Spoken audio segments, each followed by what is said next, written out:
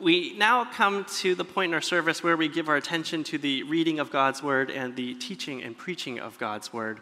And over the last several weeks, we've been doing a vision series together, reflecting on the teachings of Jesus on specific matters and values that we think as a church is something that Jesus wants us to focus on. We've been looking at things like the church being a missional church, or the church being a merciful church. Today, we're going to be looking at a church that grows in discipleship and as a family. And so I want to encourage you today, as you are joining us in this moment, to take out your bulletins and to follow along and to listen to the scriptures that will be read to you and eventually taught to you. Our passage today is John 15, and I invite you to follow along in your bulletins or Bibles. Iwen will invite you to read. Today's scripture reading comes from John chapter 15, verses 5 to 17. I am the vine, you are the branches. Whoever abides in me and I in him, he it is that bears much fruit. For apart from me, you can do nothing. If anyone does not abide in me, he is thrown away like a branch and withers, and the branches are gathered, thrown into the fire, and burned. If you abide in me and my words abide in you, ask whatever you wish and it will be done for you. By this my Father is glorified, that you bear much fruit and so prove to be my disciples. As the Father has loved me, so have I loved you. Abide in my love. If you keep my commandments, you will abide in my love, just as I have kept my Father's commandments and abide in his love. These things I have spoken to you, that my joy may be in you, and that your joy may be full. This is my commandment, that you love one another as I have loved you. Greater love has no one than this, that someone laid down his life for his friends. You are my friends if you do what I command you. No longer do I call you servants, for the servant does not know what his master is doing. But I have called you friends, for all that I have heard from my Father I have made known to you. You did not choose me, but I chose you and appointed you that you should go and bear fruit, and that your fruit should abide, so that whatever you ask the Father in my name, he may give to you. These things I command you, so that you will love one another. This is the word of the Lord. Thanks be to God. Thank you, Iwen. Let us bow in prayer, shall we? God, we want to ask for your help today.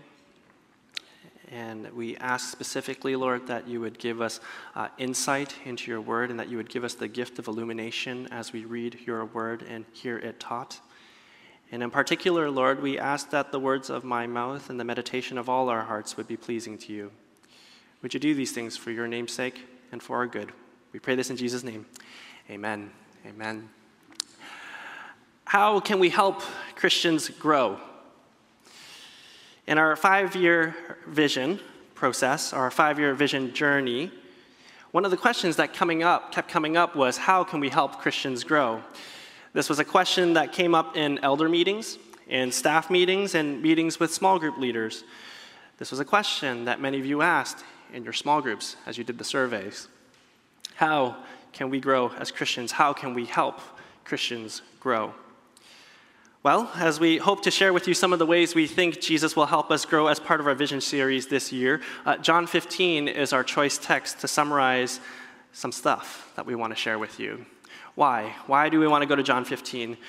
We want to go to John 15 in particular because John 15 summarizes the foundations for Christian growth, teaching us about the source of Christian growth, identifying for us some markers of growth.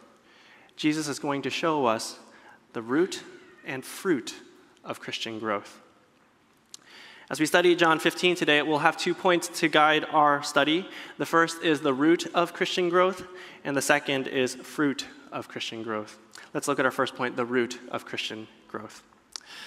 As we look at the foundations of Christian growth, Jesus clearly tells us what the root of Christian growth is. It's him. I am the vine, you are the branches. Whoever abides in me and I in him, he it is that bears much fruit. Plainly illustrating for us that Christian growth is founded in him, Jesus says the root of Christian growth, the source, is him. It has been debated among scholars why Jesus writes this section in John 15, but most scholars believe that it's because he wanted to assure the 11 disciples of their progress and to encourage them to remain in the faith. See, in earlier chapters, we see in places like John 15 that all this teaching, all this activity happens in the upper room discourse. Having served his disciples by washing their feet in John 13, the scriptures say that after washing their feet, Jesus turns to them and then serves to them some hard news. One of them, we know to be Judas, was going to betray him for crucifixion and death. One of them, Judas, was going to betray him. Jesus' teaching here begins shortly after Judas leaves the room. And it's at that moment Jesus warns and encourages his disciples. The summary of his discourse: remain in the faith. Why? As John 15 reveals to us, in remaining in the faith and being faithful to Jesus, they will see growth and they will see life. Deny him, and there will be no life, and there will be loss. Verse 6 tells us this: if anyone does not abide in me, he is thrown away like a branch and withers, and the branches are gathered and thrown into the fire and burned. Here, Jesus tells us what will happen if we separate ourselves from him. We will suffer great and tragic loss.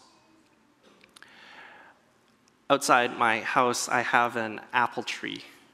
It's a huge tree, and an ugly tree, if I'm honest. I don't like it. And thankfully, one day, one of my neighbors decided that the branches on his side of the lawn were getting too high. And so he wanted to cut down some branches. And he cut down a lot, thankfully. But missing some branches in the cleanup, some of the branches, I noticed, sat on the ground for a couple of weeks. Severed from the root, do you know what happened to those branches? They began to die. They began to wither.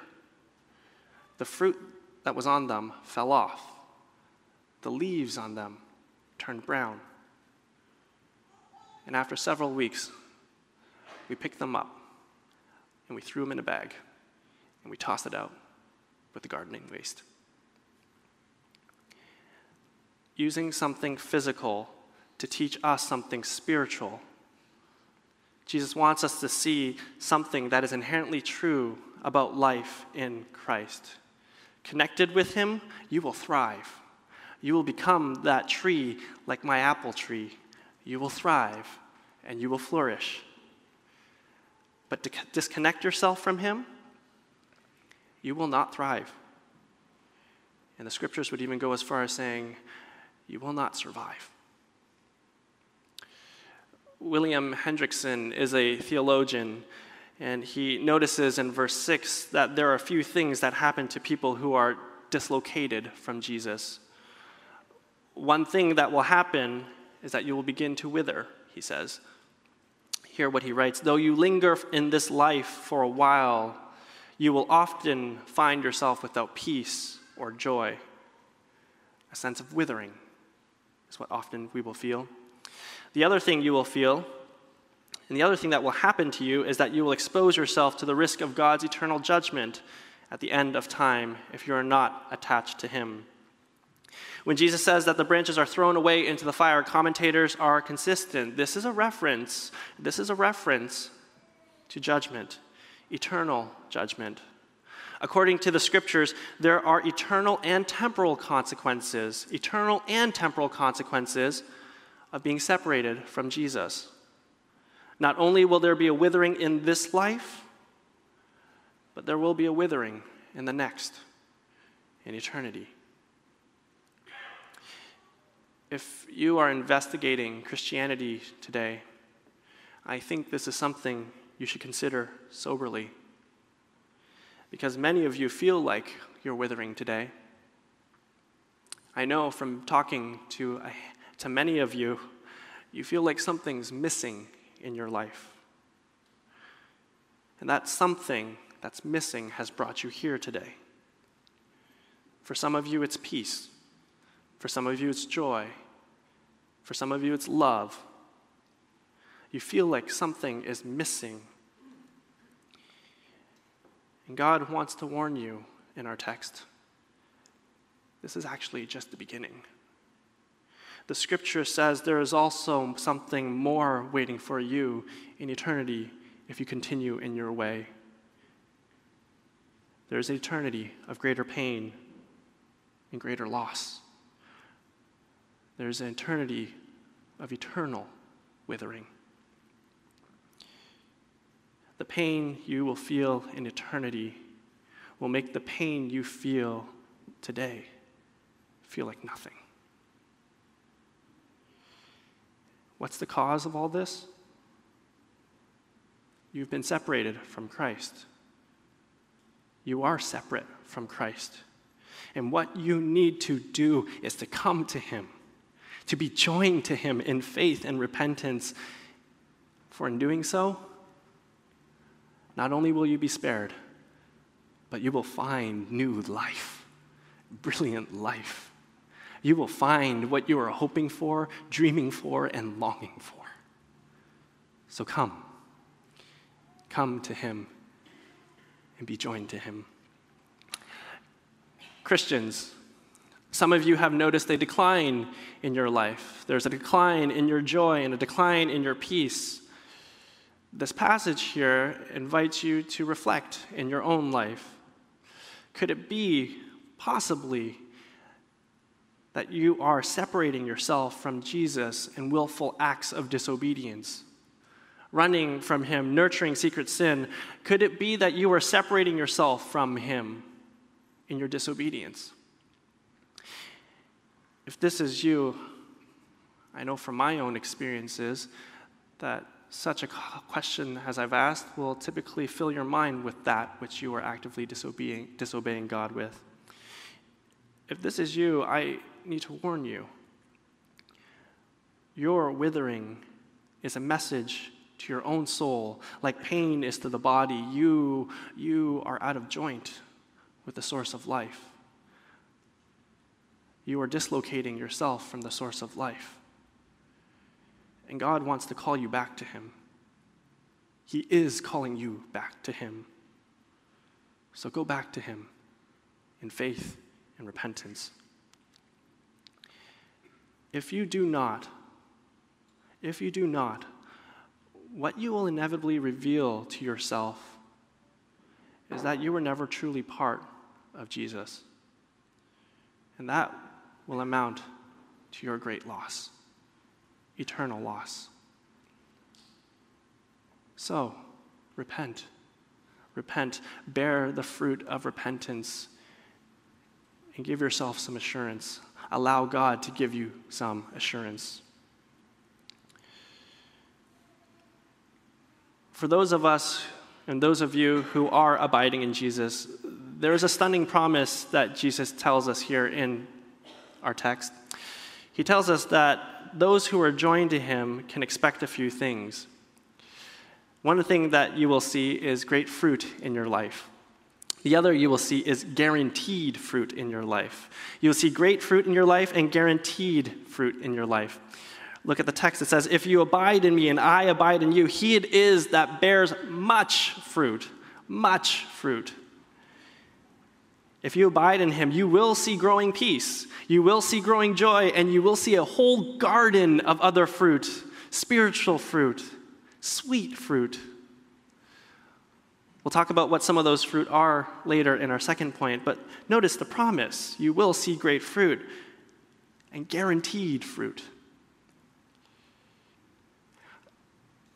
I spoke to a few Christians this past week just about this topic, and one pushback I got was from a brother who said, Kingsley, I don't know if that is true. I don't know if actually this is true.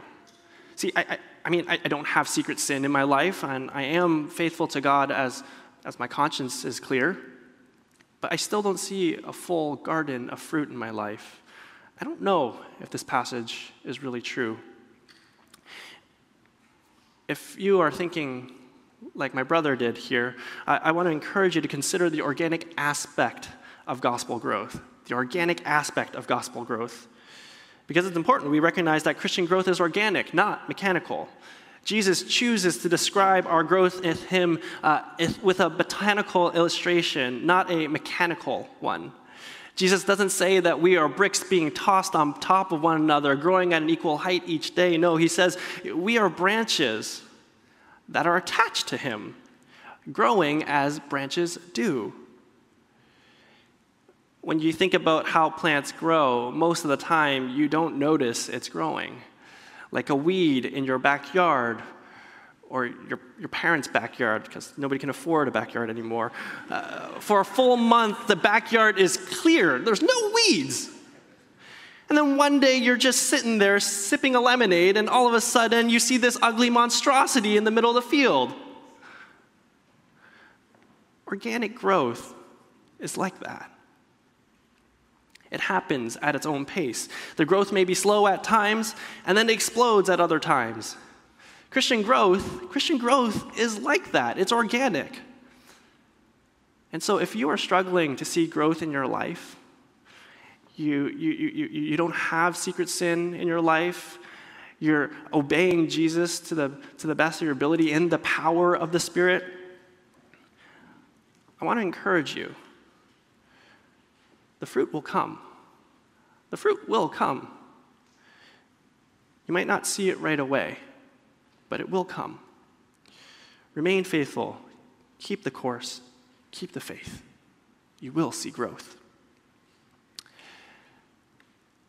At this time, you might be wondering, Kingsley, what does the word abide mean? How do we abide in him? We heard the word abide repeated over and over again in this passage. How do we abide in him? And how do we maintain our connection to him so that we might grow if Jesus is the root of growth? Verse 7 tells us, let's read verse 7. It says, "If you abide in me and my words abide in you, ask whatever you wish and it will be done for you." Here, Jesus tells us how our connection is maintained with him, how our relationship is sustained in him. It's by abiding in his word and praying to him, the word that we've been abiding in. One of the mysterious things about Christian growth is how God uses his word and prayer as a means for nourishing us in him and maintaining our relationship with him. Like sap that gives steady nutrients for steady growth. So God feeds us his branches through his word. What's more wonderful? In his words, we hear his voice. In prayer, he gets to hear ours.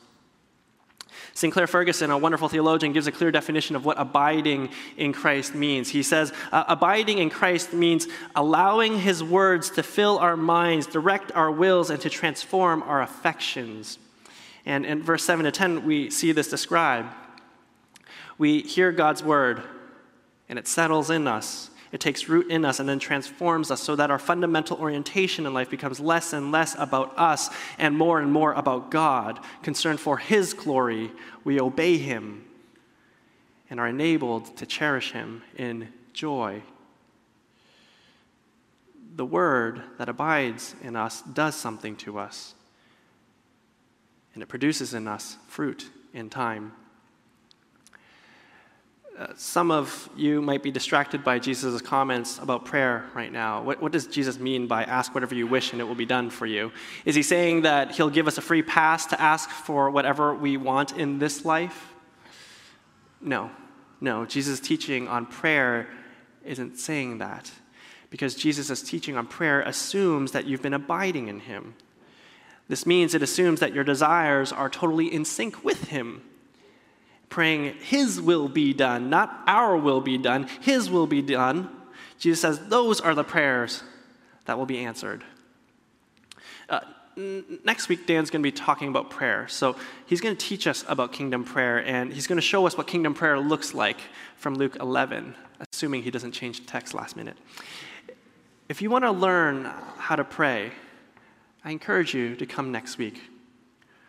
We're going to learn how to pray these kinds of prayers.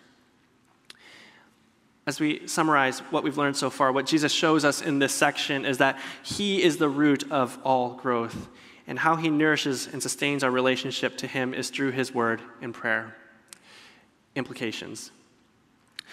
Since this is a vision series, I want us to focus on how we as a church plan to position ourselves so that we might be nourished by God through his word and prayer. Starting this fall, I want you to know, Grace Toronto, that we want to be more intentional about how often we pray. We will have regular opportunities for us to come together in prayer. What's more, in your small groups, we're going to dial up the intensity of our praying. In addition to praying for one another regularly each week, we're also going to cultivate a habit of praying for things like the church, the city, and the world each week. Specifically in your discipleship groups, if you're part of one, your leaders are going to ask you to help prepare some of these points and to help lead one another in these points of prayer. And the whole purpose of this is to encourage us to ask God, what do you want us to pray? The whole point of this is to encourage you to position yourself in the abiding root that is Jesus, and to ask him, what do you want us to pray? Regarding Scripture, one of the things that our small groups are going to do is have reflective Bible studies together each week. Helping us apply God's word, we're going to reflect on the passages that are preached on Sunday in small group. This will hopefully help us sit in God's word more intentionally. To meditate on it together, and to apply it together. In the new year, one creative thing that we want to tell you about and introduce to you is a coordinated adult Sunday school program too. A program that will help us abide deeper in the scriptures and grow us in our knowledge of the understanding of the gospel. We're going to cover topics like Bible books and do overviews of entire Bible books. We'll have our elders and pastors teach you practical things like how to share your faith biblically, how to pray biblically. Because Jesus is the root of Christian growth. And as a church who wants to grow, the wisest thing we can do is position ourselves in him so that we can grow. Jesus tells us that the root of Christian growth is him, and the way he nourishes us is through his prayer and word. So let's position ourselves and abide in him together this year. This is our first point, the root of Christian growth. As we consider our second point, the fruit of Christian growth, here we want to examine some of the sweet fruit that Jesus says will start to grow. The list here isn't exhaustive, but selective. We know this because if you were to survey the entire orchard of God's word, you'll see that you'll find other lists of fruit that a Christian can grow. As I say this, you're probably thinking of the most common passage already, Galatians chapter 5, the fruit of the Spirit. Are love, joy, peace, patience, goodness, gentleness, kindness, faithfulness, and self-control. One important observation that theologians have made is that Christian fruit in the New Testament is always spiritual in nature and not material. And John 15 here is no exception.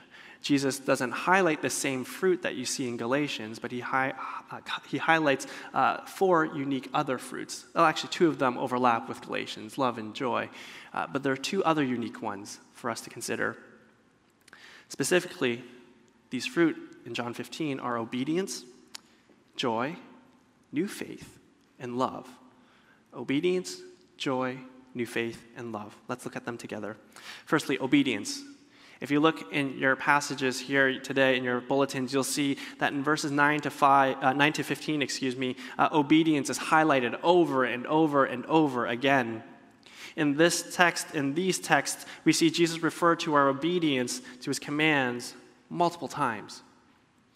Serving as a proof of Christian growth, one of the key markers of growth in the Christian's life is a growing obedience to God. What he says we're to do, we do. And not with white knuckles or grinding teeth, but with a willingness and eagerness. One of the biggest mistakes that Christians make in our church is often making obedience not a fruit of Christian growth, but a new root of growth. And I want to reflect on that a little bit together because this has costed many of you joy in your lives. and peace in your lives. It has led to great discouragement to many of you. Many of you have thought that if I read my Bible more, if I pray more, or if I give more, if I do these commands that Jesus gives more, you'll think I'll grow. Jumping on a performance treadmill, you think if I check all the boxes, that will make me grow. If you think this way, as I'm prone to think this way, the only thing you will grow in your heart is a sour fruit called pride and self-pity. Pride when all is going well and when you're checking off the boxes, and self-pity when all is not going well and you're missing all the boxes. When all is going well, we will think we're doing great, and we'll even start praising ourselves and fishing for praise from God. Pride. And when all is not going well, we'll say to God, God, don't look at me. I know you're mad at me. We'll try to hide our face from God. What we've cultivated in those moments are a sour fruit called pride and self-pity. It's important that we be extra watchful against such fruit in our lives, because such fruit has a way of taking up garden space in our life. Choking out the good fruit, the rotten fruit, will lead to our discouragement and lead to our suffering. One fruit that Jesus wants to draw attention to is obedience. Obedience that is a proof, a result of your abiding in him. The next fruit we see is joy. Joy, verse 11. If you look at verse 11, you see joy. These things I have spoken to you, that my joy may be in you and that your joy may be full. Another key marker of Christian growth is joy, enduring joy, eagerly obedient joy, enigmatic joy. It's a joy that affects our obedience, and it's a joy that affects every other aspect of our lives. Decades ago, I met a man named Jesse Newton. Jesse was an engineering student at McMaster University, and serving together overseas as missionaries for a summer, we worked on a campus telling people about Jesus. And in my time with Jesse, I was always perplexed by the brilliant joy that surrounded him. His eyes shimmered, and his smile blazed as he clearly and cheerfully told people about Jesus. There was a maturity that undergirded his faith, yet a childlike wonder that surrounded his faith. It was radiant. And everyone, people on my team, the students that we talked to, everyone couldn't help but be attracted to him. I envied him because he had something that I didn't fully have.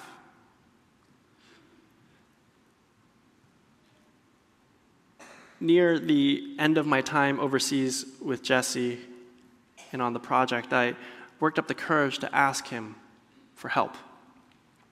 Confessing my lack of joy and confessing my struggles in faith, I asked Jesse, what's the secret? Dude, what's the secret to your joy?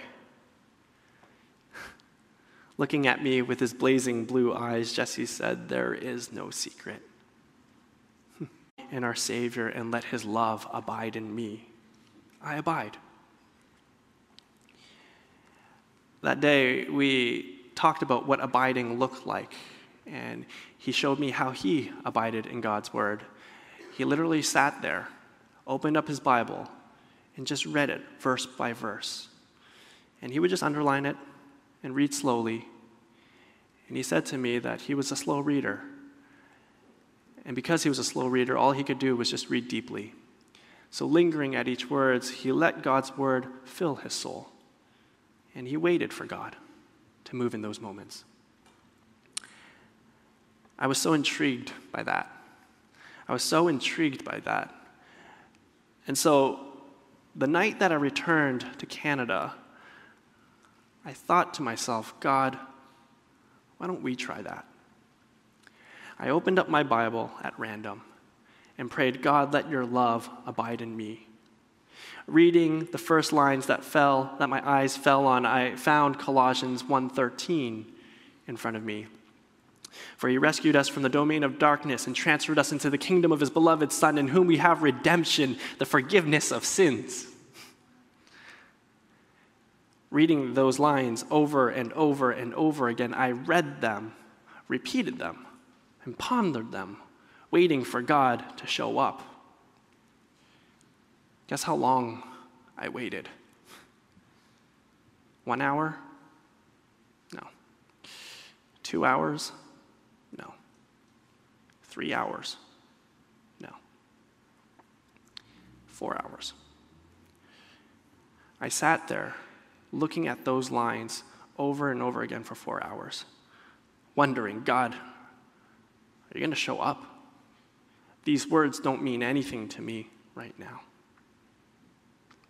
Growing tired and discouraged, I said to God, I only have one more read left in me. And so I went through the motions and I read the text. For he rescued us from the domain of darkness. And he transferred us into the kingdom of his beloved Son, in whom we have redemption, the forgiveness of sins. Coming alive, those words just clicked. And I don't know what happened, but in that moment, it all made sense. It all made sense. I thought, God, I'm loved. God, I'm saved. I've been pardoned. I've been forgiven. I've been moved from death and moved to life. I was in prison and you set me free. I deserved wrath, but you gave me life. I am loved. God's word spoke to me. I am loved. And you know what happened after that? Everything in me told me to leave the room and to go downstairs. And so I ran downstairs and I said to my mom and dad, Mom and Dad, you are loved. You are loved. You are loved by a beautiful God, by a precious God, by a God who is perfect, a God who is beautiful, a God who is lovely. You are loved. And preaching to you now, I want you to know, church, you are loved. God's word says you are loved.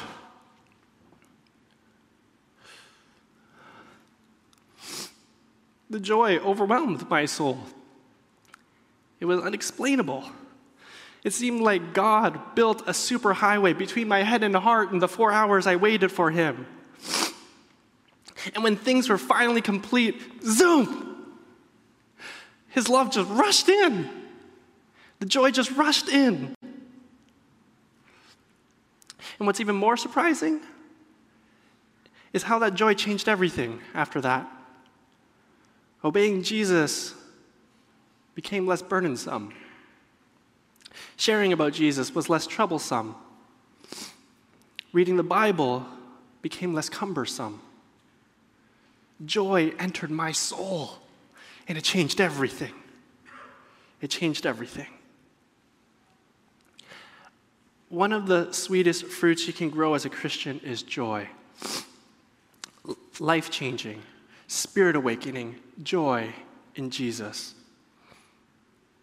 If you have never experienced that type of joy that I'm describing today, I want to encourage you. This is something Jesus wants to grow in you. I know it might sound impossible. It might sound scary. It might sound unrealistic. But if you want this kind of joy, can I encourage you to do something radically bold? Can I encourage you to consider meeting with Jesus the way that I was instructed to? Set aside a day or even a night in your week where you can meet with God. No watch, no clock, nothing to stop you from meeting God. Open your Bibles to a passage specifically that tells you about his love, or pick a whole selection of passages that tell you about his love, and then sit with them. Sit with them with nothing but a longing and prayerful heart. Sit with them. Don't let time be an excuse. Don't let your children be an excuse, parents. Don't even let your low energy be an excuse. Because the joy you will feel when God shows up will be worth it. It will be worth it. I have met only a few men and women in my life who have dared to meet God this way. And of all the people who have dared to meet God this way, none of them were disappointed. Jesus shows us that obedience, joy, these are two fruits. Obedience and joy are two fruits that a Christian can grow. A third fruit is new faith. New faith. Look at verse 16. You did not choose me, but I chose you and appointed you so that you might go and bear fruit, fruit that will last. In referencing the work of the disciples who are to go into the world and to bear fruit that will last, scholars are convinced that what Jesus has in mind here is the new faith or different conversions that would happen throughout history as a result of their fruitfulness, of their going in faith, of their gospel work. Standing on this side of history with billions of people in heaven today, in eternity, and also Christians around you today, we know that Jesus was right. There was a lot of fruit that was born out of those disciples going. God somehow, according to the word, says that when you abide in him and share your faith with people, he will use you to awaken new faith in other people. And that's stunning. That's stunning. Because if this is true, that means the fruit we have isn't just for ourselves. It's also for others. We have a gift that we can give to people. Grace Toronto, if this is true, this means we need to use things like Alpha, Connect Groups, Friday Night at Grace, and Grace on Tap as often as possible to be platforms for us to reach our friends, because new faith apparently can be found. Beautiful fruit, life-giving fruit, salvation can be found for our friends. Obedience, joy, new faith. The last fruit we see is love. Let's look at verse 12 to 17. The last fruit Jesus highlights is love. Love. My commandment is this: love each other as I have loved you. Greater love has no one than this, to lay down one's life for one's friends. In John 19, Jesus doesn't just talk the talk, but walk the walk, we see. He carries a cross to Golgotha. Being pinned to a tree, Jesus gave his infinitely precious life for you and me. Paying for our sins and bearing our shame, we see in the scriptures that Jesus takes away our eternal shame as he dies for us and lays down his life for us. Jesus says that one of the natural fruit that a Christian will grow is self-sacrificing, self-giving love that looks like Jesus. A love that looks like Jesus, and a love that gives like Jesus. As I was thinking about this specific part of the message and preparing it last night, it was very unsettling to be preparing the sermon last night. One part of me wanted to highlight all the different things we could be improving on and doing better in as a church and loving one another. And no doubt there are things we could improve in, but as I sat with that and I wrote those things down, something didn't feel right about that. Because what I think God wanted me to do instead with the remainder of time was to actually encourage us by highlighting some of the ways that we have been loving well. And to encourage you to actually keep doing what you're doing and to grow more in those things. While I was praying about this specific part, one thing that I kept hearing, I know this sounds really mystical for a Presbyterian to say, but one thing that I felt like God was saying was that he was actually praying. And as I was thinking about you as a church, I actually felt proud of you as a church. I know we don't say it enough as pastors and elders in the church, but I felt proud of you guys. Because we have actually loved each other quite well over the years. How? Well, let me tell you how. I have seen many of you forgive one another when deeply wronged by one another, in small groups, but also in the church as a whole, in times of hard conflict. I have seen many of you go through the hard emotions of forgiving when you were grossly wronged, bearing more than was your portion. You bore the pain of some people's offenses to you, and you turned to them in love, and you returned to them love. I have seen many of you give to one another when others were in need. I've seen people share their clothes. I've seen people share their homes. I've seen I heard one person last week actually say that he let old tenants live in his new house that he bought from a previous owner, stay in his house because they couldn't afford to live anywhere else in the city. He decided that him and his family would rent an Airbnb and pay $5,000 each month on top of their mortgage so that they could allow this other family to continue in their home while they tried to find a new place to live. That's a lot of money. That's his home. For the sake of Jesus and for the sake of loving others well, he did it joyfully. His family did it joyfully. I've seen others share their cars with one another. I heard about a congregant sharing a van with another congregant and letting them use it to host other people and to drive other people up from the church to their home so that they can host them for dinners because not many people have cars in the city. I have seen people share clothes, homes, and cars, and many other things in the name of loving one another as Jesus loved you. I have also seen many of you sacrifice your own financial gain, not just like the person with the house, but also in your tithing, in your giving. One of the remarkable things that stunned us last year in December was just how behind budget we were. We were really behind budget. I'm not talking about $100,000. I'm talking about more than $100,000, $200,000, maybe $300,000 behind. And in the span of a month, you felt as a church compelled to give and to fill up what was lacking in the church budget so that we could continue the work that we were doing. One of the things as a ministry director that I was concerned about was that my budget would have been cut and I wouldn't be able to do half the stuff I wanted to do with small groups. We did cut my budget by half, and there was concerns that we had to cut even more. But because of where we were at as a church, because of your generous giving, your loving one another, those fears, those concerns were wiped away. You have loved well, Grace Toronto. There are ways we can do better, for sure, but you have loved well. You have been creative in the way you love. You have been thoughtful in the way you love. You have been radical in the way you love. And I am proud of you. And even more importantly, your God is proud of you.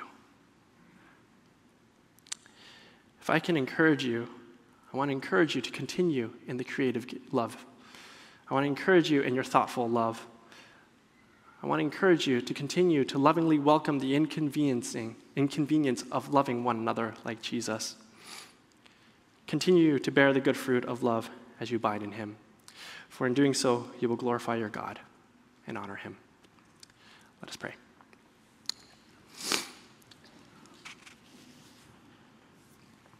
God, we thank you for your word. And I pray that as we meditate on your word and as we sit with your word, we would learn to be a people, a church who deeply abides in your word. We would also be a church that not only hears your voice, but actually speaks your word back to you in prayer. And in being in union with you, God, we pray that not only would you be glorified, but that we might experience joy to the full. Radical joy that would transform our lives. We thank you, Lord, and we pray this in Jesus' name. Amen. Amen. Amen. Stephen, we have some times for questions, and so at this time we'll do what we can for questions. Lay it on me, brother. Thanks, Kingsley, for your sermon. We have one question here, okay, and we have time for one question. Okay. So it works out. Let's do it. The Lord knows. The question is this. So does abiding in Jesus mean reading the Bible? What does that really, what could that otherwise look like? Okay. Does abiding in Jesus mean reading the Bible? Yes and no. Okay, let me unpack that. Yes and no. Reading the Bible, in one sense, it's like this book is God's primary way of communicating to us. Okay? Every word of Scripture here, the Scripture says, is inspired by God, God-breathed, useful for teaching, training, correcting in righteousness, so that the men and women of God might be equipped for every good work. God says that if you want to hear his voice, this is literally from the passage we read today, if you want to hear his voice, it's through his words, We have a recording here of all Jesus' words as they're inspired by him. And so, yes, in some ways, if you want to hear his word, you want to abide in his word, part of it means you have to read it. Now, do you have to exclusively read it? Well, thankfully, because of technology, I would say no. No. Because we have wonderful technology that actually reads God's word for you. And so you can still have it heard, and you can still hear it and allow it to abide in you, and sit in you, and transform you. There's also ways that God's word can abide in you that might be distilled, is a way to say it. David Mathis wrote a book called Habits of Grace, and he talks about abiding in God's word. And he says you can abide in God's word by reading it unfiltered through this book, directly going to the source material, or you can abide in it by listening to sermons that accurately preach God's word, or listening to devotionals that teach God's word.